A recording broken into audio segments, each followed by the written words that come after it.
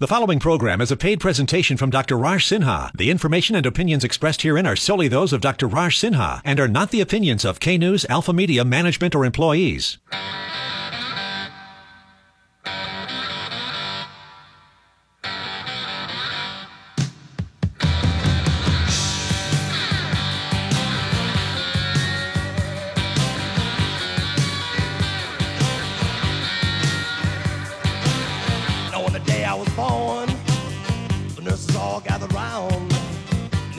Wide wonder at the joy they had found.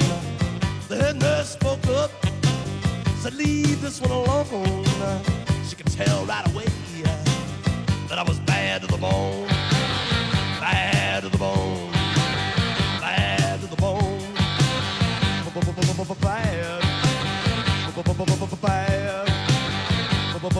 Happy Saturday, Palm Springs, and welcome to the Bone Zone on 94.3 and 104.7 K-News. I'm Dr. Raj Sinha from Star Orthopedics in Rancho Mirage, joining you on this lovely weekend. The weather has been somewhat muggy over the past week, but, I think we're going to see some clearing coming up here soon. As you know, the Bone Zone is a relatively new show. We talk a little bit of medicine. Last week, we talked sports for almost the entire time with one of my former co-hosts on a different radio show that I used to do that was all sports. This week, I'm joined in studio by Coach Tom Flores, recently of the Raiders and the Seahawks. I'm going to talk a little bit about what's going on with him, as well as some of his things that I've been seeing him for professionally as a doctor. But before I get into that, I like to tell a little story, and I came across a really interesting research article this week. We talk a lot about stem cells, and stem cells are exciting because of all the things that are being done in the laboratory. Our ability to use them in clinical settings has been limited by a lot of regulation and things like that. And there's some good things about that, and there's some bad things about that. And I've certainly talked about that before a lot. In the orthopedic realm, what I do as a surgeon, we're basically able to use cells that we take from you, the patient, and give back to you in a different location, and what they call a homologous use, which means similar tissue type use, to try to get some pain relief and maybe some tissue regeneration. But in the laboratory, because you're able to manipulate the cells and do a lot of things experimentally, we're actually seeing some amazing results. And this is why stem cell researchers get so excited about the clinical possibilities that are out there. So this article that I read was looking at heart attacks. So interestingly, there's something called a stem cell conditioned media. So in a laboratory, when you're growing stem cells in a test tube, so to speak, there has to be a nutrient fluid that the cells receive, and that's called a media. And the cells are living in that media for a while, they secrete out proteins and other chemicals into the media. That media, that fluid, becomes called conditioned media. So in this particular model, what they were doing is they were taking that conditioned media and they were creating heart attacks in pigs. Now, I know there's all kinds of controversy about using animals for research, but this is for good human research. And so they created a heart attack in a pig, and then they treated that pig, these actually 17 of them, they treated these pigs with this conditioned media from the stem cells, the same stem cells that I use clinically, and they were able to reduce the damage to the tissue by 60%. Simply by injecting it into the vein. So, currently, if you have a heart attack and you show up in the emergency room, the first thing we do is give you aspirin, because aspirin has been shown to thin the blood and thereby decrease some of the clotting that's occurring in the heart that's causing the heart attack. So this conditioned media not only prevents the clotting from occurring, but it actually stimulates blood flow and causes what's called reperfusion, meaning new blood coming into the area of the heart muscle where the blood was cut off. And as a result, the overall damage was reduced by 60%. So that's pretty amazing. And that's actually a pretty doable thing in clinical care, I think, relatively soon.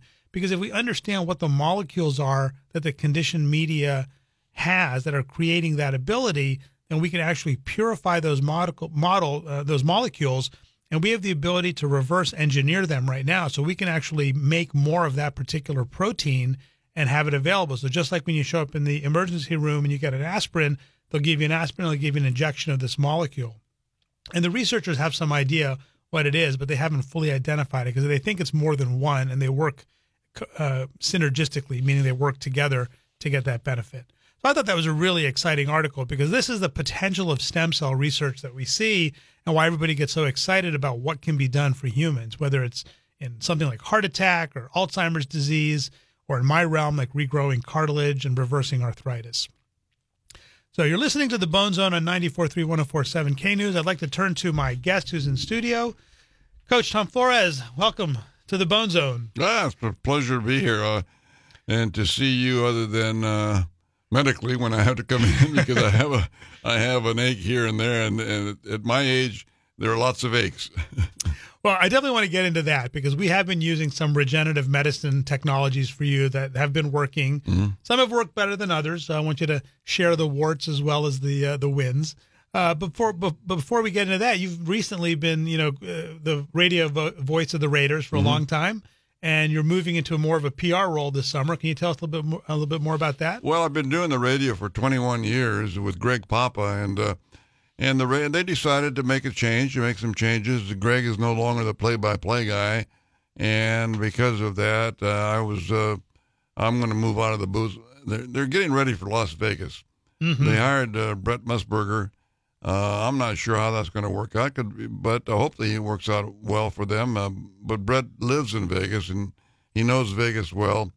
So I'm sure that's one of the reasons that they hired him to do the play-by-play. And then Lincoln Kennedy, who was with us the last 3 years on the field, did a marvelous job down there. He's moving up into the booth. And he's a younger guy, a different energy level, and like I said, I think they're working for Vegas. Looking forward to Vegas. I'm going to be doing other stuff with, game day stuff and National Hispanic Month. I'll be doing some promo stuff. So I'll still be with the organization. I'll still travel with them when I choose. The only one I'm glad I'm not going on is the London trip because, boy, that is a killer when you fly back there and fly back. All at one time, and that's not. I wasn't looking forward to that, but it's something new. I'm a little nervous about it because I've been doing radio for 21 years, and radio for me, Doc, was easy because all I had to do was look at the game and then tell them what I was seeing. Exactly. And I've been doing that all my life as a football player and as a coach, so it was very easy for me. Yeah, I can certainly imagine that, and I guess it's. Whenever it's your realm, that's really what happens. Is it becomes so comfortable and so second nature. How do you think John Gruden's going to do for the Raiders this year? Well, I hope he does well. He's been gone a long time. When I left coaching with the Raiders in L.A., I took a year off, and then I went up to Seattle as a president and general manager for 3 years. And then I decided to go back on the field. The owners wanted me to go back on the field, so we had made a change with the head coach, and I went on back on the field for 3 years, but having been off the field, you lose a little bit of the timing, the speed of the game. You got to catch up with that. The football part hasn't changed that much. You still know what's going on there, but it is different. And John's been gone quite a bit, and so he'll have to learn, or have to get back into the groove of calling plays, and my understanding, he will be calling the offensive plays, and he's a very high energy guy, so I'm hoping he does well, and I'm hoping they do well. Yeah, 9 years is a long time. I was thinking about other coaches who've taken big breaks and how successful they've been coming back. So the one that jumped to my mind right off the bat was Joe Gibbs, who was gone for, I think, almost a decade, working on his racing team, and he came back for the Redskins, and that was not as successful as his first tenure with the Redskins. No, mine wasn't. When I came back with the Seahawks, mine was not very successful at all because we had a lot of work to do. We had to rebuild the team because that was one of the reasons that we had to let the coach that was there at the time go. And it was time to make a change, and it was time to, unfortunately, get rid of some of the players that had been there too long. You have to be careful. Al Davis told me that a long time ago. He said, the same guys that help you win, if you keep them too long, will help you lose. It's a sad thing to say, but it's reality in the sports world. Yeah, I mean, loyalty does not always get rewarded in that scenario. No, it doesn't, no. Last week we were talking about just training camps being seemingly more brutal this year. back when you were coaching in training camp, first of all, training camp was longer, but you also had, I think, 2 and 3 sessions a day on the field. And now the guys are only on the field for 1 session a day. And, certainly the players who have locked in starting jobs, they don't need training camp as much. They need to get a little bit of their timing back, et cetera. Fine. But the younger players who are trying to make the team, this is their opportunity. And now they only have 2 hours a day to show their opportunity. So we're seeing a lot of sort of, non-football injuries, sort of overuse injuries and things like that. Was that ever a problem when you were doing 2 and 3 sessions a day on the field? No, well, injuries are always a factor, and you have to make sure that you don't overwork your players, but you also have to make sure that you work them enough to get them ready for the real live games, where the intensity goes up tremendously. The veterans know how to pace themselves during the preseason. Coaches know how to pace them. Rookies don't know how to pace themselves. Right. They just go out there and just go all out because they know that they don't have time. They don't have a history. They have to prove that they can play right away, other than the high drafted guys that they should be better because you drafted them higher. But you're right. The hitting, the contact that is limited, even during the season, contact. You can only wear pads 14 days during the regular season. 14 days. There are 16 games.